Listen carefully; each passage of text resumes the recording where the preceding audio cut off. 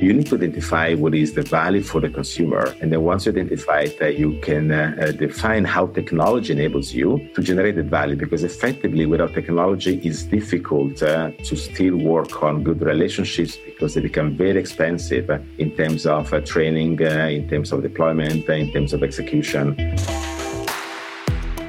Welcome to Don't Break the Bank, Run It and Change It, our podcast for curious minds in the financial services industry. I'm Matthew O'Neill, and together with my co-host Brian Hayes, we've both worked for over 30 years in banking and banking IT before joining VMware. In today's episode, we're joined by Paolo Sironi. He's a trailblazer in the world of finance and technology. He shares a remarkable journey, insights, experiences, unveiling the nuances of banking within FinTech and within the platform economy. From risk management methodologies to the power of AI, we explore the fusion of finance and technology through Paolo's unique lens and stories. Welcome, Paolo. It is just my pleasure. Can you give us a quick intro about you and what you do? I presume the audience is well aware about the work of Dante Alighieri, the Italian writer and poet in the early Renaissance. He wrote the Divine Comedy. And the Divine Comedy is a story of this man that goes through hell, purgatory, and heaven. And my life in business is basically the same. I started in the hell of banking. In the late 1990s, I was head of quantitative risk management. And, you see all the possible sins that banks can do. So I've seen them all, even those that you haven't seen in your life.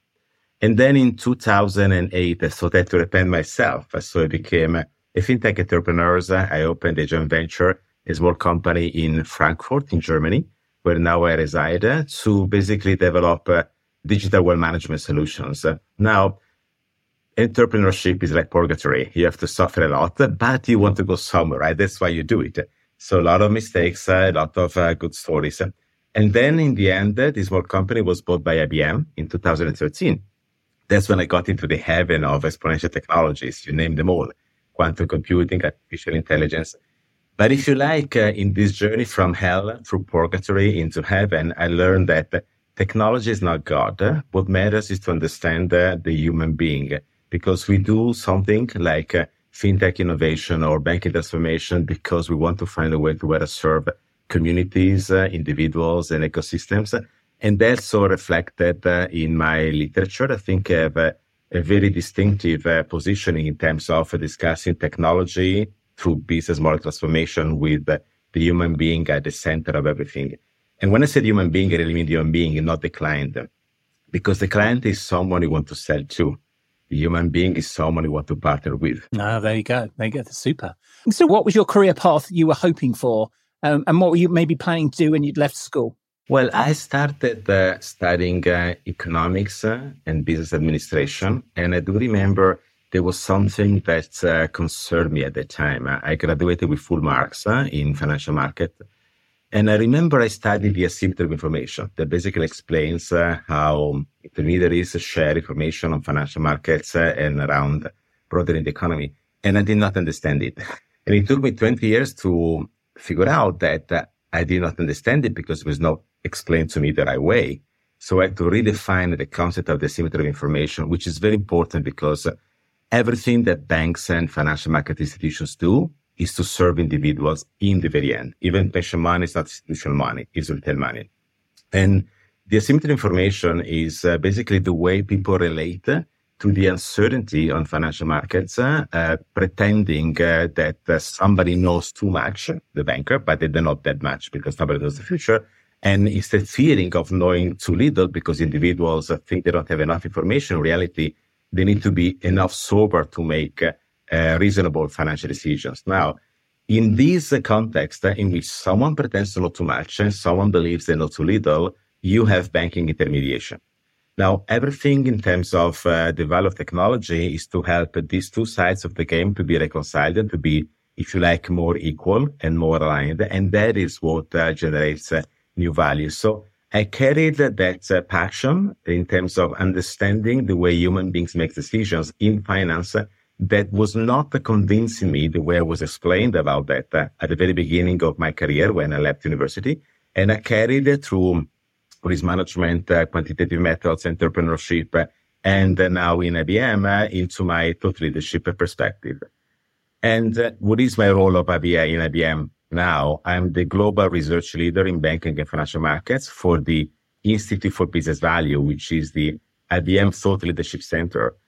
And what I do is basically to understand which are the business models that can basically work understanding the way individuals effectively make decisions or access financial services opportunities and leverage them with the technology. So all of these basically gets together.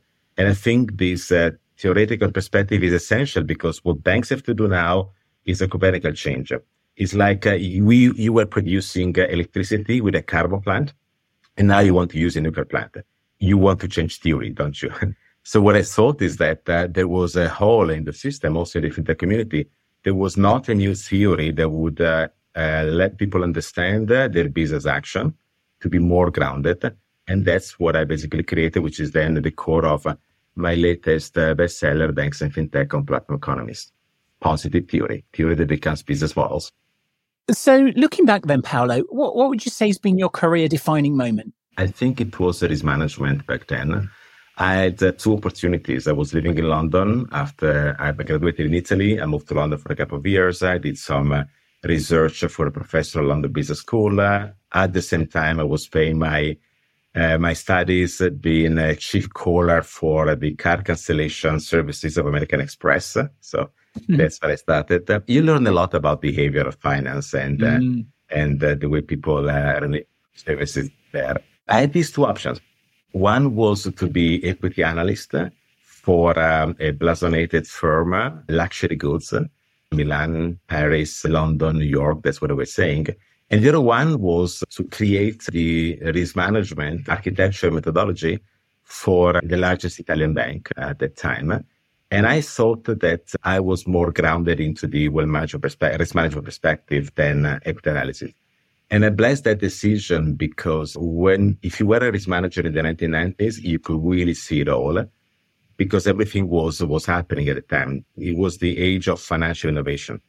And most of that innovation was not well substantiated, was not really done in favor of the client. It was more like a way of, if you like, embedding fees into financial intermediation. And I learned a lot.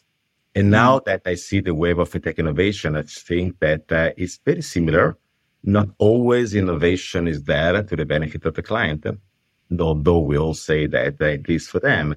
So that experience enables me, if you like, to compare and contrast, to be a bit more sober in my judgment when it comes to applying technology to financial services.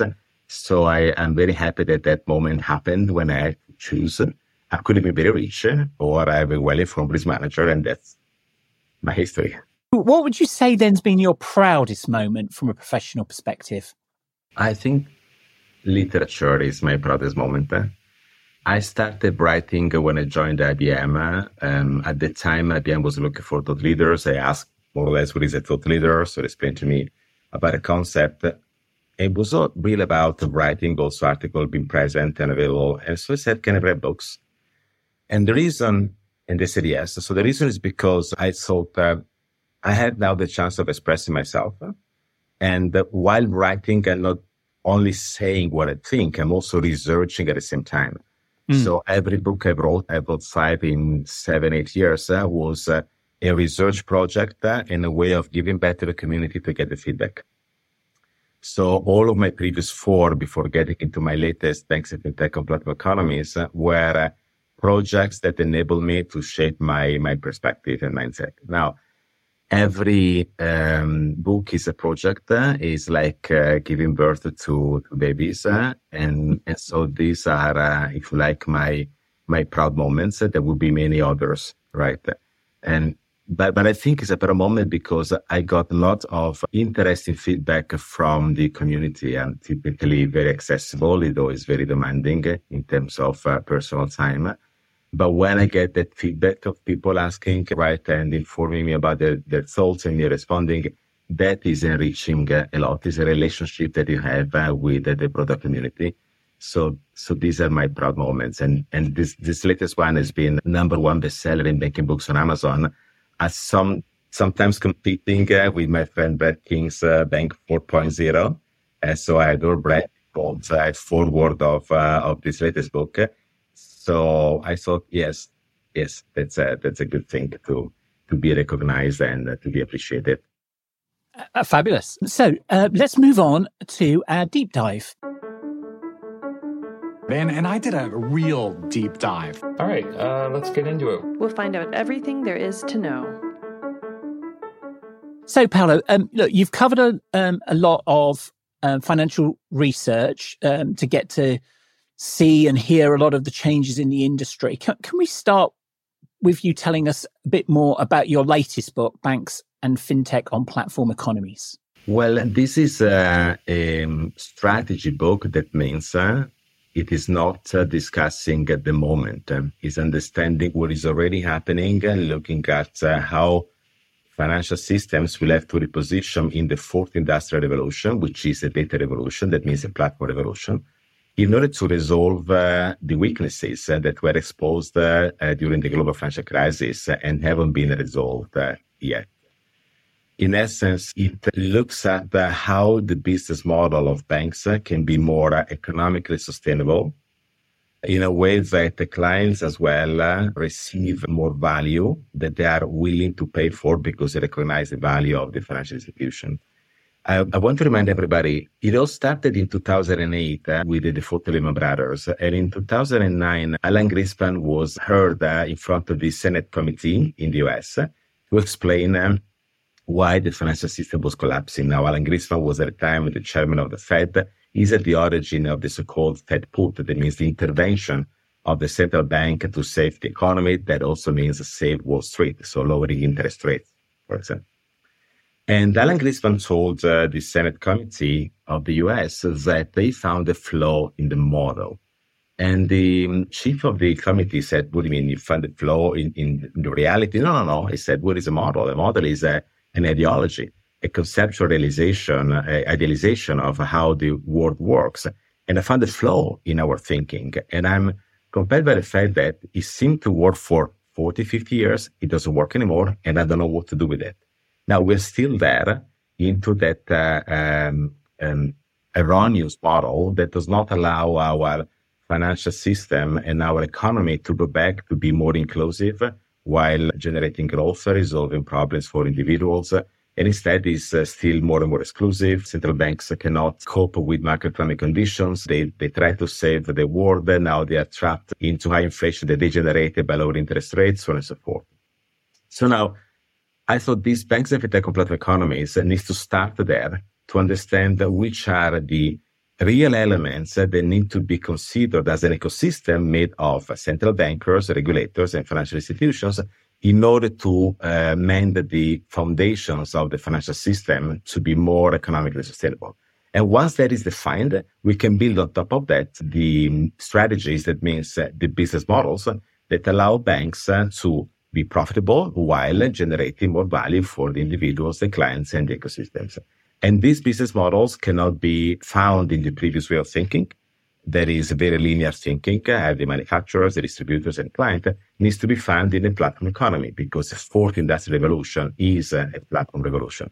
And that's where I've identified these two elements, contextual banking and conscious banking platform strategies, which you already see in action if you pay attention to what many banks are doing worldwide, that basically distill how banks can transform, resolving the underlying, problems of the previous way of thinking about economy, excelling into the future of financial services. So contextual banking means opening up to insert yourself into non-banking ecosystems to generate value outside your banking borders.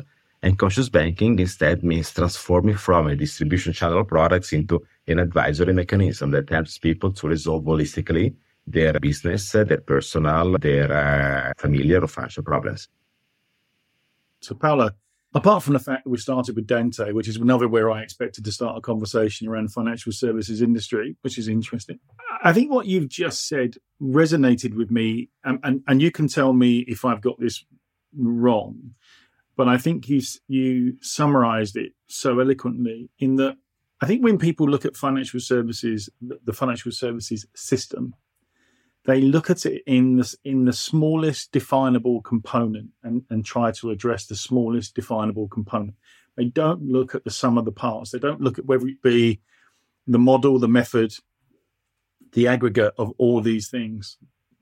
But actually, what you've described is it's wrong as an overall entity. It's suffering through change in expectations, change in the industry, change forced on it by the economy, change forced into it by regulation, central banks, customers. And whereas I think a lot of organizations really try to sort of hit one thing, actually what you described to then, I think, and what I heard is you have to look at the whole before you look at the component parts. And then you have to go back to the whole to check that it's actually still valid. Yes, it means going back first principles. Like, put it this way, the economy is a platform. We should not forget that. Okay, society is a platform where you operate. Even politics is a platform. Financial services are a platform. So all of these platforms need to interact. But typically, we don't think platforms. We think very narrow or very linear models, right? And it is that change in perspective that enables us to understand why the financial services platform is not working as it should and the economy is not working as it should. Now, we are simplifying a little bit, but financial services are essential for the well-functioning of liberal economies, and they're needed also by authoritarian states. So I believe that resolving the intricacies and the deficiencies of the financial system would ignite those positive network effects that also enable the economy to start functioning in a better way and in a more inclusive way, also in the Western world, because financial services are, if you like, holistic cross. They touch every point of personal life and business life. And why is that? Because if you think about money is there for the survival of the individual. If we didn't have money, I would be in Germany growing potatoes. You would be in the UK still growing your potatoes. Some of my Italian friends would be growing their tomatoes. It would be difficult for us to interact. But now that we have money, I can have a work, I can move around easily, I can meet you maybe in person, maybe on WebEx, so on and so forth. And we lost that understanding of the real reason for money to be there. By understanding that enables us to identify the value of money and financial intermediation. And if we identify the value correctly, we can digitalize that value. Otherwise, we don't digitalize anything that can basically have a positive impact on our society. And so that's why I thought that we had to redefine, if you like, the foundations of financial services, thinking platforms instead of thinking 1900s linear businesses. And that would not only address the issues that haven't been resolved after the start of the global financial crisis, but we can also have a positive impact beyond the financial ecosystem into broader ecosystems that basically need financial services to function in better ways. You've raised a whole host of different questions here, which is back to the, you need banking, you don't need banks per se, so you need a platform to bank. Yes, but I can say Bill Gates was wrong, or I say partially wrong because he's a billionaire. So it's easy to be wrong when you're a billionaire. So, he said that people don't need banks, they need banking, very much so.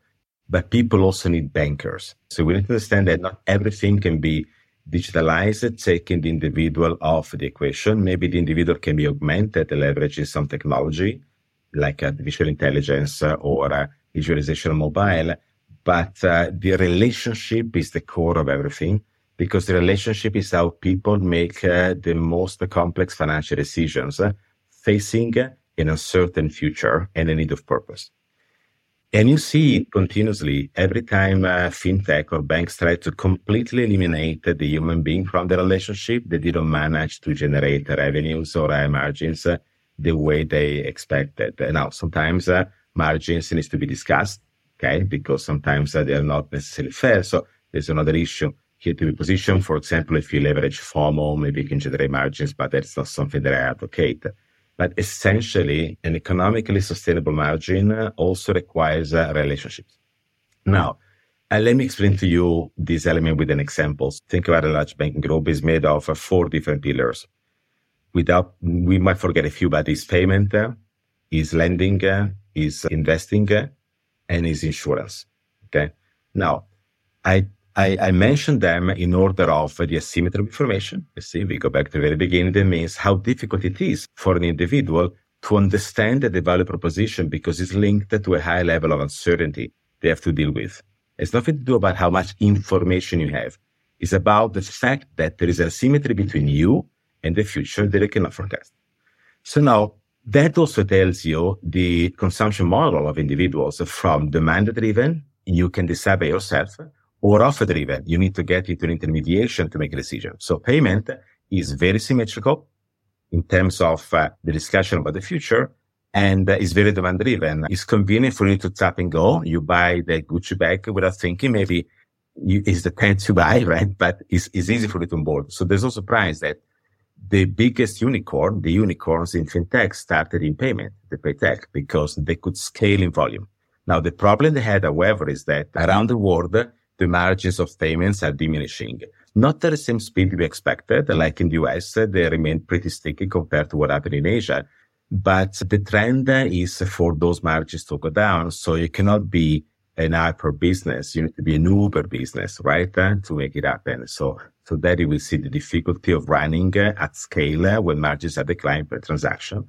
But that is where you get the unicorns.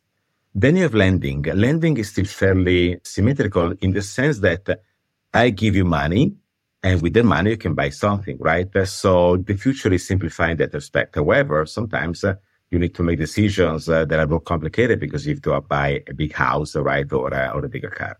Now, what is the problem with lending? And you see what happened with, in a moment I explain Goldman Sachs with Marcus or others like the buy now pay later providers. If I tell you to go to my website at behvaior.com and click on the first image, I'm telling you that I will give you also £1,000, 0 interest rates, which today is a lot, 0 commissions. You can give back the money to me whenever you want. I'm sure that you're going to do that. But there's many IBMers listening to this conversation and I know their salary. So I know that I would also have to deal with a credit risk problem here, right? And that's what happens with many of those guys that tried to create a client base providing unsecured loans. They didn't think about risk management. They don't think about that the credit is not something that you measure today, is beyond the cycle. Retail banking is brutal. It's difficult because it's linked to the level of interest rates and to the behavior of people through the economic cycle. So Goldman Sachs thought of doing that with Marcus. They didn't understand where they were in the cycle. They thought technology could solve the old business without thinking of risk management the right way, which is surprising to me. So what they had to do, they had to take Marcus and put it inside wealth management, somehow shield it, right, in order to reposition it, because the portfolio of underlying clients were not performing, of course, as they were expecting. When you go into investing, which is the third, that becomes more asymmetrical because nobody knows about the future if the Tesla stock will go up or would go down. Example, go back to my website at behvaior.com, click on the second image, and now you will give me £10,000 that I will invest into a model portfolio made of 50% European stocks, 30% US stocks, and 20% stocks from China. But not Chinese company Guangdong because they pollute and we are all ESG, right? Now, I'm sure that you're going to my LinkedIn profile and checking, is it true that Paolo was his manager? Is it true that he wrote books on portfolio management and optimization, so on and so forth? So there is a distance. So you need to compensate the distance in a way that you start believing that I really know a lot, more than you do. So there is a trust in me, so that you make a decision. Okay, so then you see that it's difficult to do that purely on mobile. There's the reason why the robo-advisors did not grow as they expected. I clearly defined that in my second book, FinTech Innovation, from robo-advisors to goal-based investing and gamification, where I identified those elements and the need to have a relationship in between to help individuals scale up. We saw it already in the 90s with the dot-com bubble. All of those trading onlines that did not understand the value of relationships, building brokerage solutions, and portfolios basically closed down, right? The others moved forward. They were still there because human beings did not change that much. But then the fourth is insurance, which is typically the last in the game. You see it also regulation because insurers deal with the most extreme of the concept of uncertainty, right? So it's really low probabilities.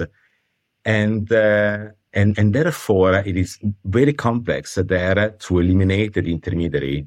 You see it, for example, when you think about car insurance. Even though car insurance is compulsory, still many require a broker in order to make their decisions. There's reasoning that I'm also providing not just in the literature, but in my last research paper on embedded finance through IBM that I will invite you to read because it's valuable. But for you to understand this in a nutshell, I give you this example. I would love to sell Matthew life insurance because, guys, Matthew is going to die. Now, I'm sure Matthew doesn't want to have this conversation with ChatGPT, right? First to have it with me. So now you see the importance of the relationship. So it is more complex, therefore, to digitalize quite a number of insurance businesses. Insurance is very fragmented around products because the relationship is relevant. So then that allows you to understand that when you position technology, in many cases, it's not about replacement of the intermediary, but it's about also an augmentation of the intermediary to do a better job, and sometimes a different job from the job those intermediaries were doing in the past. And therefore, is also a reconceptualization of what artificial intelligence, for example, can do. Yes, it can help somehow to manage a platform, but in many cases, when you think about more value for customers, it's really about helping the relationship to be more meaningful and at lower prices in order to do what the relationship is supposed to do, allow people to make decisions facing fundamental uncertainty, the survival problem, and having purpose, because our time is irreversible. It's from life to death. And without that purpose, we are not really doing anything good for us. I really like that example because I would argue, and have argued many times, that the relationship side is no longer required. And I liken that because when I started my career working in a branch, in a high street branch as a bank clerk, we would continue, customers would continue to come and visit the branch manager or the lending manager, talk about what the outcome they were looking for, and then utilizing some criteria, including personal judgment, the bank manager would make the decision whether or not a facility would be granted, a loan would be given, or otherwise. And over time, with data, with credit scoring, with risk profiling, with systems, that became far more automated so that here's the answer. It was delivered by the bank manager. And then it became, here's the answer. It was delivered by the web screen or the app. And most of the branch managers have now gone and most of the branches have even closed. So I would have argued previously, actually, I don't believe the relationship piece has any bearing on whether or not you are offered a particular product or not. But I think what you've described there, Paolo, is it's actually the other way around. The power is actually back with the consumer, and it's the consumer that's choosing the relationship rather than whether it's the banker that's offering the relationship. Well, let me say that this is about the biological micro foundations of financial services, so the way the system works. And biological means that, yes, it starts from the consumer, but the consumer sometimes act biologically being unaware of what they're looking for, right? So that's why they can be easily abused, and that's why there can be a regulation around this process to make sure that the weakest link, which is the consumer, is protected.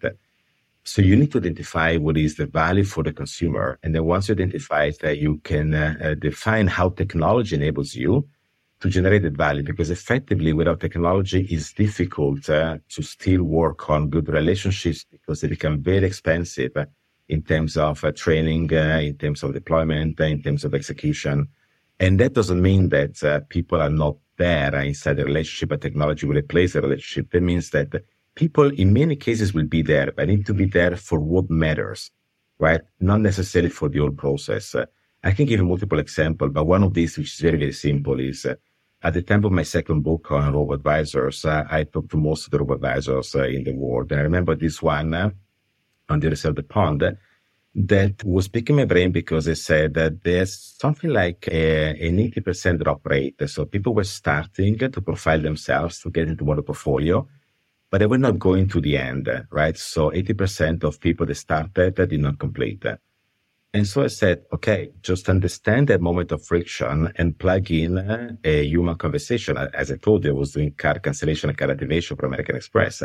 So I said, just do that. And you see that it will resolve the problem because people need to talk to somebody. They said, oh, but we are a fully digital solution. And I said, but that's wrong. You cannot, because the consumers will be able to do that fully digitally. So they did that. And then they told me that the attrition rate was more than half. Right? Because they identified the moment when people need to talk to somebody and they could reach out. Now, that's an easy and silly example, if you like, because it's about onboarding, but it works for most of the more complex things that people have to do. And as I said, payment, lending, investing and insurance is where there is today more value on the fees, though they are under attack. Lending seems to be again in favor because interest rates are going up. But as I wrote the Global Outlook in IBM beginning of this year, I said the banks don't be complacent because this is not a return to the past. Because those money that can be made on higher rates will have to judge through the economic cycle, which is very complex this time around, way more than it was in the past. So it's not the year end that matters, right? It's the payment, if you like, horizon that needs to be considered. And payment, you can do as much as you can, right? But that would be and will always be a very concentrated if you like, a marketplace. Maybe it's chopped into different intermediaries right now, but it's not a place for, a variety of providers. So now then you see the relevance of plugging in the relationship while working on digital to make sure that digital does what digital is supposed to do. Okay. But digital may not be capable of doing everything. Having said that, I don't know how the future is evolving. I identified, two strategies that are contextual banking and conscious banking that correspond to the two drivers that needs to be augmented for banks of FinTech to crack the code, which is information and communication. And information is basically the information inside the core banking of the institution. There is transactions from payments as well as the profiling of individuals for adverse selection. And especially when the interest rates were low, you could see it. It's very difficult for banks to pay back shareholders by using core banking information the way it is. That's why even regulators are seeing the importance of open banking, so positioning this data outside to generate value further away from the banking charter in a way that new revenues are generated, new value is basically created that also replenishes the impoverished economic model. But on the other side, you have communication. And communication is really about the intermediation process. It's typically exerted, as I said, between people. Now, I like to mention this paper of the European Central Bank, Financial Intermediation with Technology, what's new, that also discusses information and communication. And the ECB researchers say that it is clear for us that there will be more and more revenue coming from communication, but there's not enough literature yet to understand how that has to work facing the digital transformation. That literature is now available, has been provided. And communication is where you have the language. Now, if I say language, I'm sure I trigger you immediately into the large language models, so generative AI, right? That's where I position the value of artificial intelligence into allow communications to operate at scale in different forms. It doesn't necessarily mean replace human communication, but definitely means helping human communication to be more guided through as an industrial process, right? That can scale in front of multiple individuals where up to a certain point you can self-direct yourself and then the individual plugs himself in to have a conversation with the final clients. Having said that, there may be a future when generative AI will be way more stable and powerful to absorb more of that communication process. What I care about is identifying the preconditions by which a certain future can get realized, right? I'm not just selling flying cars or other stuff. So in my literature, you can find those preconditions. So that means if companies, banks, FinTech work on those preconditions, they might be able to unlock that value, which is there to be grabbed, but there's work to be done. And that's here to be understood. I was going to ask you a question actually about friction and where do you see the friction now? Is it, what's holding the incumbents back? but actually you've jumped into open banking. And I think it's more interesting to understand there whether, open banking you think is kind of just at the start, in the middle. Is it over? Is everything now an API and we can just move on, or is there's something more fundamental going on with the open and open platforms and beyond? Yeah, that's linked. So I just mentioned information and communication, and I made them the two axes of the bank innovation quadrant, which is at the heart of banks and fintech and platform economies.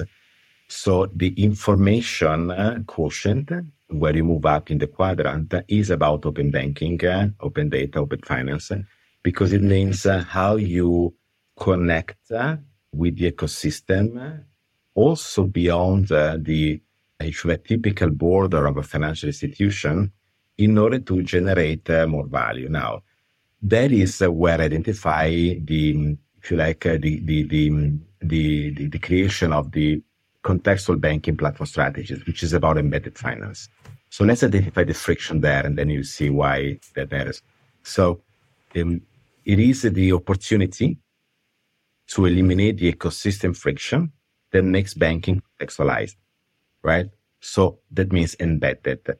Now, every time you need to make a decision in life, typically there's a financial transaction involved, mean paying or getting credit where borrowing me money in order to make it happen. And sometimes that is a complex decision.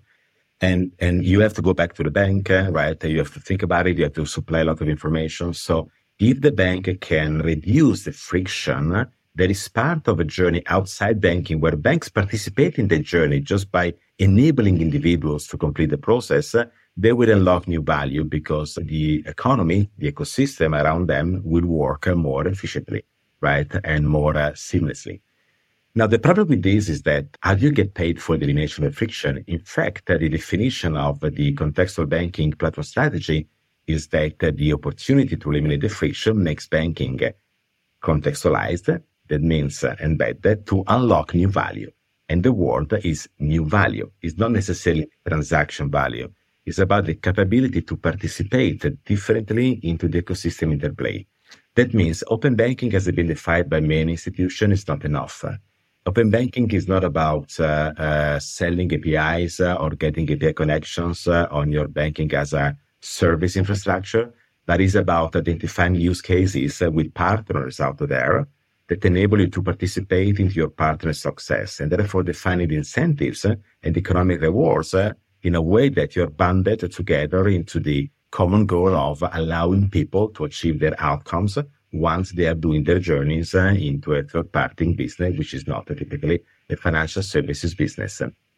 I released recently two interesting pieces of work. One is embedded finance paper based on 12,000 consumers interviews and 1,000 executives interviews worldwide on what is embedded finance, and Advisory Makers, which is a narrative made with 22 executives of banking and non-banking organizations about what it really means to excel in embedded finance, so move beyond open banking as many conceive it, which is regulation or the entry point. And all of these elements are clearly defined and discussed.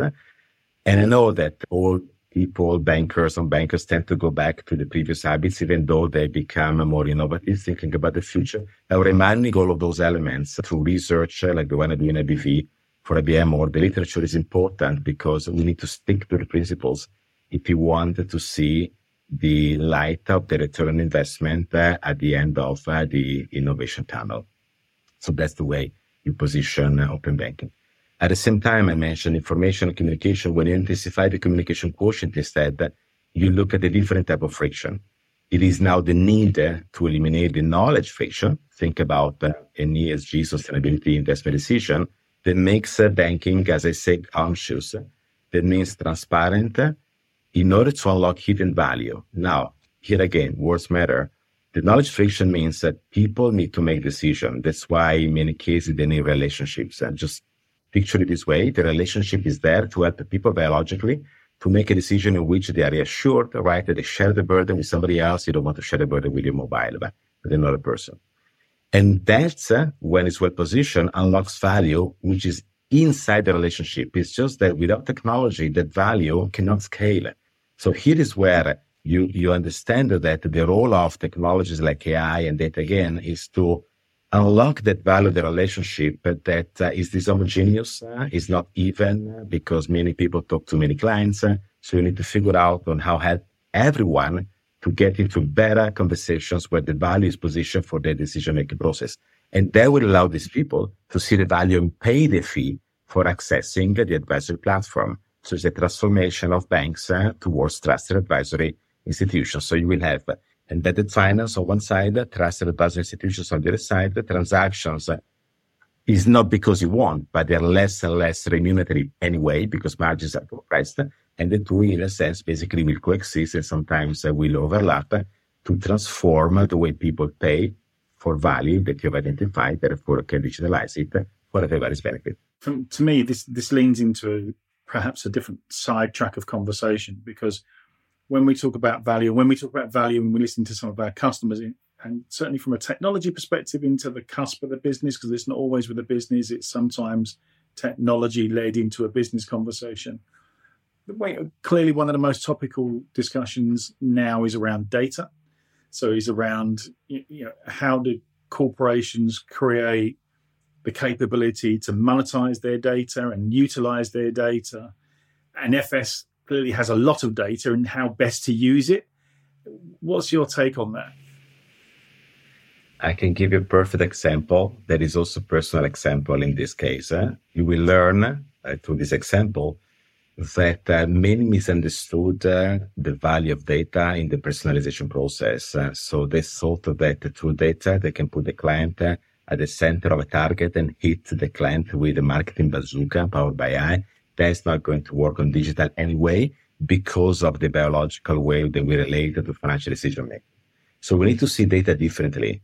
Now, data enabling a bank, that's what we typically say, needs to be preceded by something else, which is data-driven banking needs to be preceded by data enabling client. And I tell you with this example. I mentioned in my Dante's journey that I went from hell through FinTech purgatory into heaven. Yes, I built this small company that was bought by IBM. But before I got into hell, I did something else with my brother. I helped my brother in the 1990s to build the Amazon of Italy. Nobody laughs because we really did that. We had a wonderful and sleek website. It was called InTrade. We had the payment method by one of the most advanced and modern financial institutions in Italy to basically process all of the transactions we wanted to have. And we had the best products on earth. Think about it. Italian fashion. I know you guys don't wear it, but Italian fashion. Oh, that's not Italian, fair. British, Italian food, Italian furniture, and Italian travel. Okay, so the best product, the best web design ever. We did not sell anything. It was a disaster. Okay, it didn't work. Now, we made many mistakes, of course, and that was a good lesson learned, and I appreciate my brother's enthusiasm. But there's something that I really learned that I want to share with you in your audience today because it answers this question. Years after, I was listening to a Jeff Bezos interview, I think on 60 Minutes, that was filmed years before. You are my age, Matt. In the 1990s, at the very beginning of Amazon journey, Amazon was primarily selling books, right? So that's how I got to learn Amazon. And the journalist asked Jeff Bezos, what's Amazon? And Jeff Bezos said, Amazon is not a distribution channel of books on the internet. No, Amazon is not a distribution channel of books on the internet. Now ask yourself the question, is a digital bank, is a neobank, is your financial super app a distribution channel of financial products on mobile? It's the same question. So now, Jeff Bezos, understanding that the journalist was puzzled, said, okay, let me explain to you. He said, these days I'm receiving letters from the publishers. They are complaining because they say I don't understand. And the reason is because he said, I allow the users, so all of us, to post positive and negative reviews. And they say only post positive reviews so we can sell more. It's a marketing principle, right? Like a good story. And he said that they don't understand. They don't understand because the manufacturers, think about capital markets, the asset managers, right, are not my client. My client is everybody like us, the users. And the problem of the users is that they come on my solution, his platform, and they cannot touch the book like I'm doing now, smelling the glue, right, and looking through the pages. So basically, they would be there, onboarded, but they are dormant. So now, positive and negative reviews create an element of transparency that generates trust. So it gives them the motivation to act and to do something. Now, two elements that matters here, little thinking brackets. The heart, the theoretical heart of the banks and FinTech or Platform Economies is the financial market transparency theory and principles that unlocks the trust in the right way to operate on a platform that is a bit more disintermediated than the past. Okay. And the second element, of course, abuse can also be abused. So that's why I always have a regulatory framework and understanding that is to plug around financial services because it's way more complex and damaging when it is abused than what happens on the Amazon platform. But if you like, Jeff Bezos focused on the motivation of people, not just to be there, but then to act.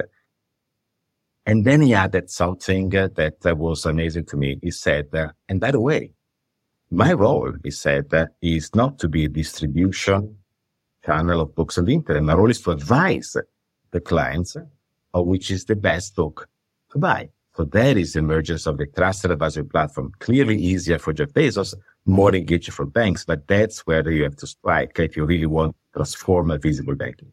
And he concluded, only after I resolve the motivation of clients, I plug in other analytics. Today we would say machine learning, generative AI, to propose more to the client. So that means it is true that you can data drive a financial institution or a new business.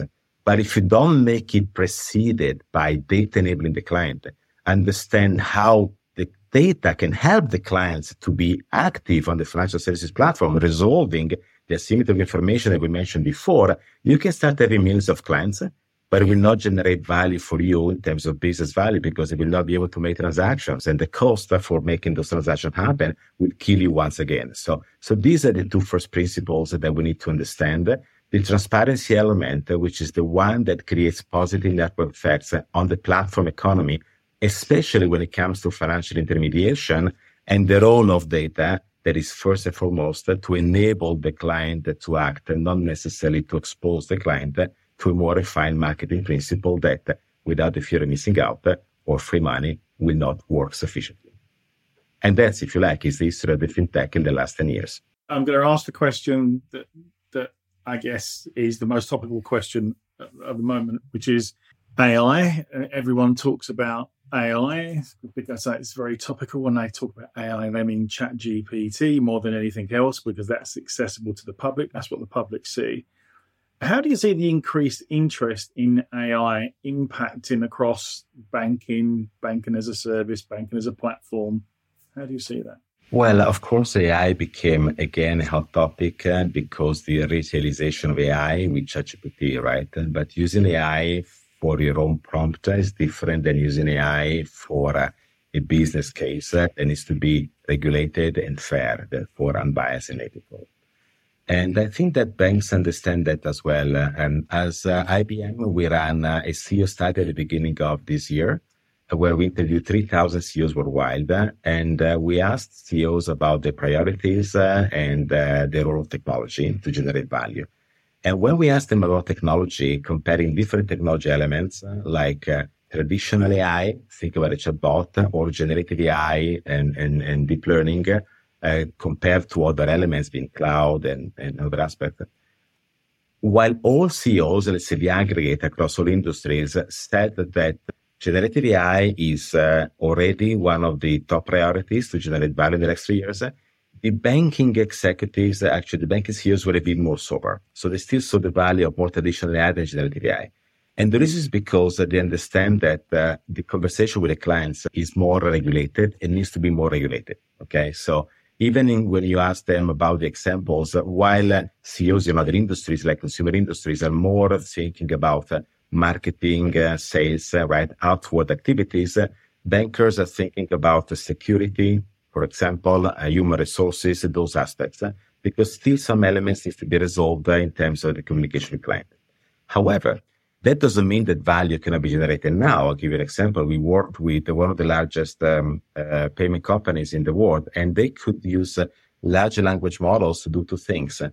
To basically quantify and understand the complaints much faster than before. So it's an element of automation from, I think it was 3 weeks to 50 minutes, but then provide that information to the customer service in person to augment the relationship. So again, it's not the replacement, but it's the understanding of the role of technology. Something you can stream out, something else still requires a human intermediation in the process, but it can augment it to become more meaningful.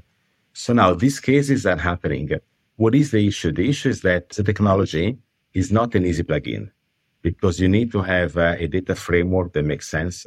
You need to have a process of governance of all the data to create a lineage, to understand the bias, right? And to basically interact with the data and to continuously maintain and monitor the data, which is sometimes beyond the scope of an individual fintech, as long as they're not super funded like some of the new players, success players are today, which might position, if you like, an advantage in the hands of large financial institutions that will be troubled in terms of economic model, but when logical about how to make investments, could have a competitive advantage because they can deploy more resources into this process. However, without understanding the role of information and communication and how they interact with the platform economy, that value cannot be unlocked. What excites me today is that for many years, we discussed more about information. Information is about the data, connections, cloud, the type of technology. We all know about that. And AI was there, but not so much. Now there is a strong shift in terms of AI for communication. That doesn't mean we crack the code, right? But you see, as I said, the communication axis is also very, very important. And I think that we are now starting to see more investment in terms of how communication can effectively enable the bank to operate as an advisory platform for the client, supporting this multiplicity of advisory conversations that need to be a bit more systematized. That doesn't mean replaced, that needs augmented. Well, fabulous answer. So, Paolo, conscious of time, is there something that you think we should have asked you, wish we'd asked you, or something that you want to make sure, actually, whilst we're chatting, I want to make sure I cover this? I think we covered quite a big deal, even though there's more that we could discuss. I hope your audience, which is a well-qualified audience, will feel interested to read more about my work. It's not about selling books. It's about having a different perspective, looking at the financial system at the intersection with other industries and with new ways of thinking. It's at the intersection of things that many things happen. And in banks and FinTech and Platform Economies, you have plenty of intersections to look at and to exploit. Okay. Well, look, in the interest of time, let's move on. And we move to our crystal ball. I see the future. Really? Well, what do you have, a crystal ball? What's going to happen? Listen, if you know something, you got to tell me. What do you think will be one of the most significant game-changing technologies, I'll say for 2023 and beyond, and how do you think that will help or hinder financial services? To me, it's an easy strike. We started saying that fundamental uncertainties are at the heart of the problem in finance. That means nobody knows about the future. Knowing about the future would mean being deterministic. I have a formula, I can make a prediction. In reality, everything is probabilistic. Now, a lot of computing methods that we apply today, even leveraging quant finance, tend to be very deterministic in the optimization process. AI also is fairly deterministic in essence. But quantum computing is de facto a probabilistic method. So I see the growth of quantum computing from its early stages to the last 5 years, and the growth is really unprecedented. Now, that is really about technology as we would define it, changing the way we can compute to resolve things that we could not resolve so far, or we never thought about being capable of resolving. Now, quantum computing, however, is not about replacing everything that we did in the past. It's like if I travel from Frankfurt to New York, I do the first miles on a taxi, that goes through traffic, and then I catch a plane that moves me very fast, provided there's no delays, right, to JFK from Frankfurt Airport. So that's the same. The computers we have today are like the taxi, so they can do important things that are very precise to do. But then we can accelerate with quantum computing to complete the process, taking us somewhere else that was not considered reached in the past. I think financial services will benefit here as well in the way that might learn how to model reality, remaining open to the fact that the future is not forecastable as people may want. It's always probabilistic. We still have to see the growth of quantum computing in terms of being scalable and stable, as well as use cases to be plugged in, right, to resolve all this, but they're starting to appear. So that could have exactly worth watching. Fantastic answer. Okay, let's move on to our lightning round. We usually call it the lightning round. Okay, welcome to the super awesome bonus lightning round. The lightning round begins now. So this is our fast, fun round. A pass is really okay. But if you do pass, we will probably ask it to you again, either when we meet you in person or we're watching you on stage. Okay. On the green. So let me start. I'll start with a really nice, easy question, and we'll just try and ask a few. So what's your favorite book or movie? I read The Lord of the Rings in multiple languages, in English, of course, in Italian and in German, and I can never have enough. I have to say, did it feel different to read it in the languages? It does, indeed. First of all, because Italian I can understand, English I can appreciate, and German I have to make an element of interpretation. But I read in German at the end, okay, as I also lived a few years in Germany. And when you know the story, there is a complex story, you can more or less understand, the various elements. So you can appreciate, but it's very interesting in a way to read in different languages. I give you an example. I wrote all my books in English, but one, I also have it in Italian.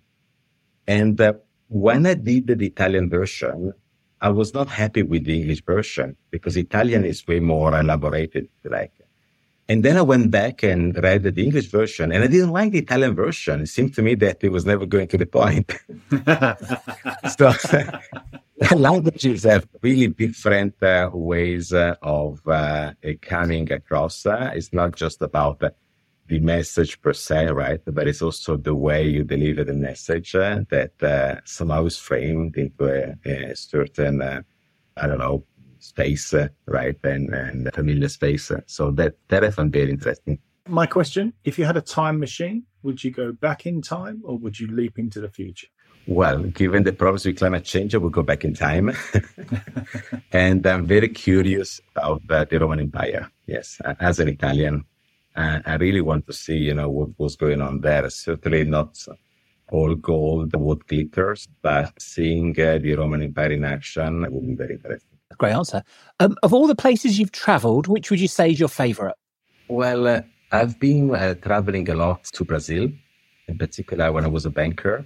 I was also overseeing the risk management operations of our Brazilian subsidiary, Banco Sudamericana. So we go there very often. And I think it's a very interesting country, huge, right? That you can never have enough, right? You can never see it all.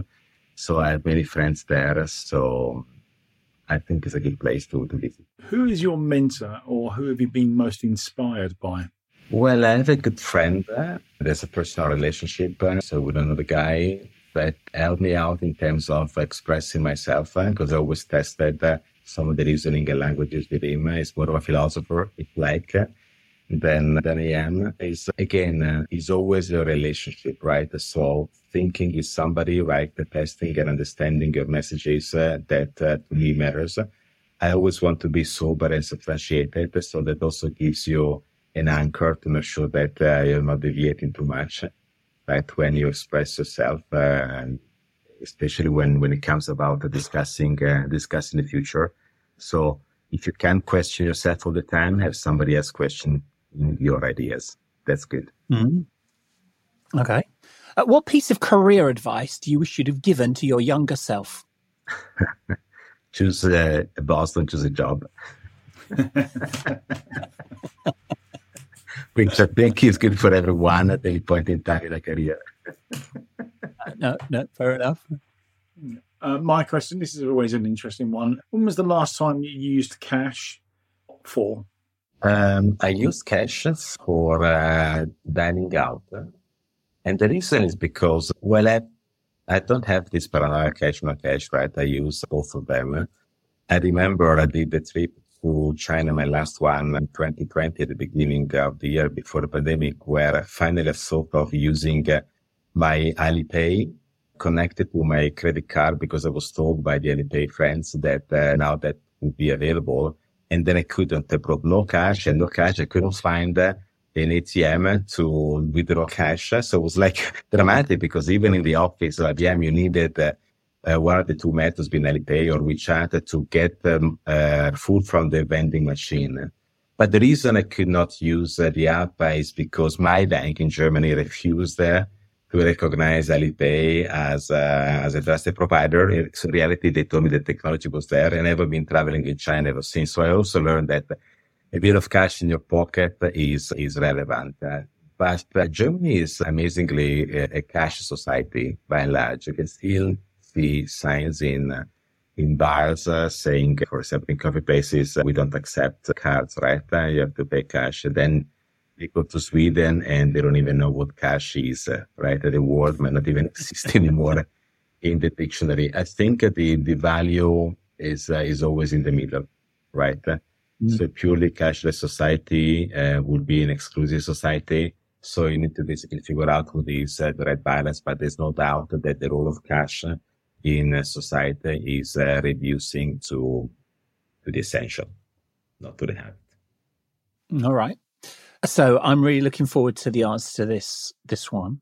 So, and I think your Italian's going to come out in this one. So, if you were an ice cream, what flavor would you be? First of all, there's a difference between ice cream and gelato. What